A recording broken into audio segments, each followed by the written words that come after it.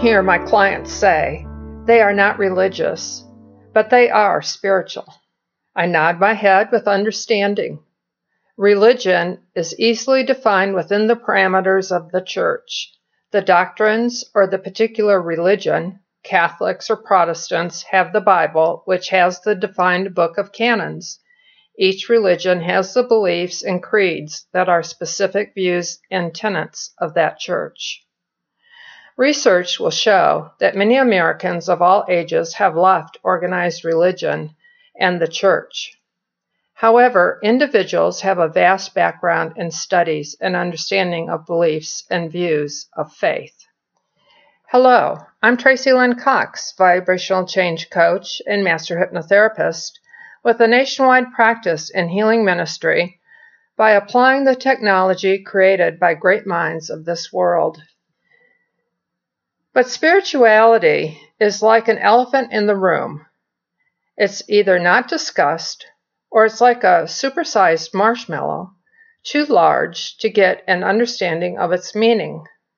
It's seldom, if ever, defined, and yet, when discussed, it is an answer for anyone who has left organized religion who wants to hold on to faith. Or is it something other than faith?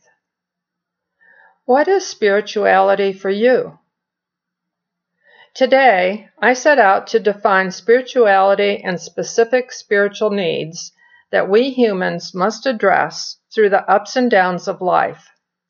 However humble my answer may be, my offer to provide information is given in reverence so that you will be equipped to provide your own answer to what is spirituality and focusing on fulfilling your spiritual energy cup. Simply said, spirituality is connecting to something bigger beyond yourself. That may be said to be higher intelligence in the universe. It typically involves a search for meaning in life. Whether within church or outside of church, it is a universal human experience, something that touches us all. People may describe a spiritual experience as sacred, or transcendent, or simply a deep sense of aliveness and interconnectedness. Some find this interconnectedness within the practices at a church, temple, mosque, or synagogue. Others may pray or find comfort in a personal relationship with God or a higher power. I've known clients who have the connection through art and nature, and I myself have found that my definition has become one of acceptance of broader diversity as I conduct my practice. Connecting with a higher purpose and meaning in life may be explained in these simple statements. Finding meaning in a mission that is beyond oneself and one's personal beliefs. Being of service to the world. Called to some activity. Changing the world in your corner of it. Here are a few questions that you may want to ask yourself that Bill Hanlon, psychotherapist and educator, provided to his students. 1. When dedicating your life to something more important than yourself, what is the feeling in the shift of your energy? 2. When you connect with your higher or bigger purpose, how does your relationship with the challenge you are facing change? And 3.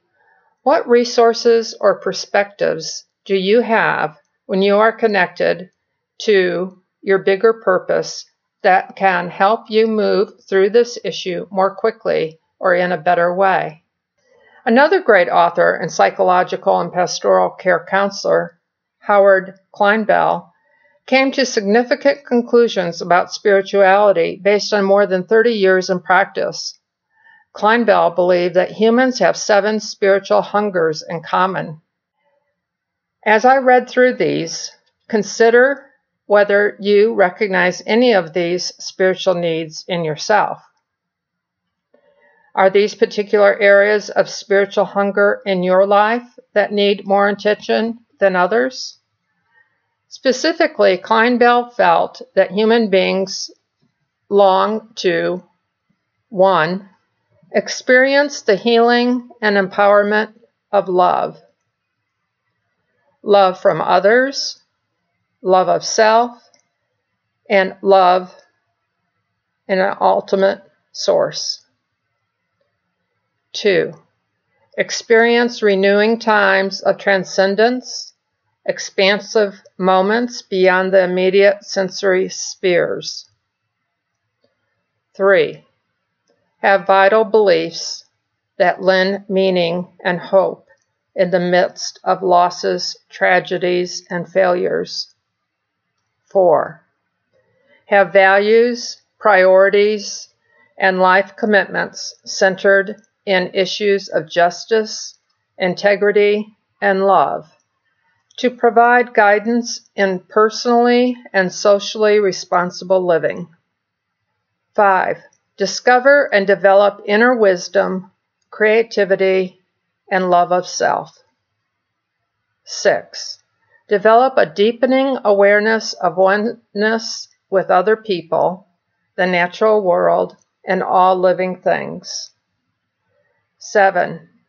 Have spiritual resources to help heal grief, guilt, resentment, unforgiveness, self-rejection, and shame, and deepen experiences of trust, self-esteem, hope, joy, and love of life.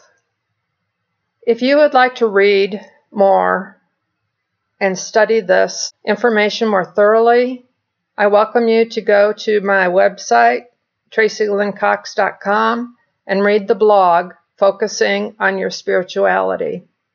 If you'd like to develop your connection with your inner advisor, go to my website, TracyLynnCox.com/schedule, and make an appointment for your special time.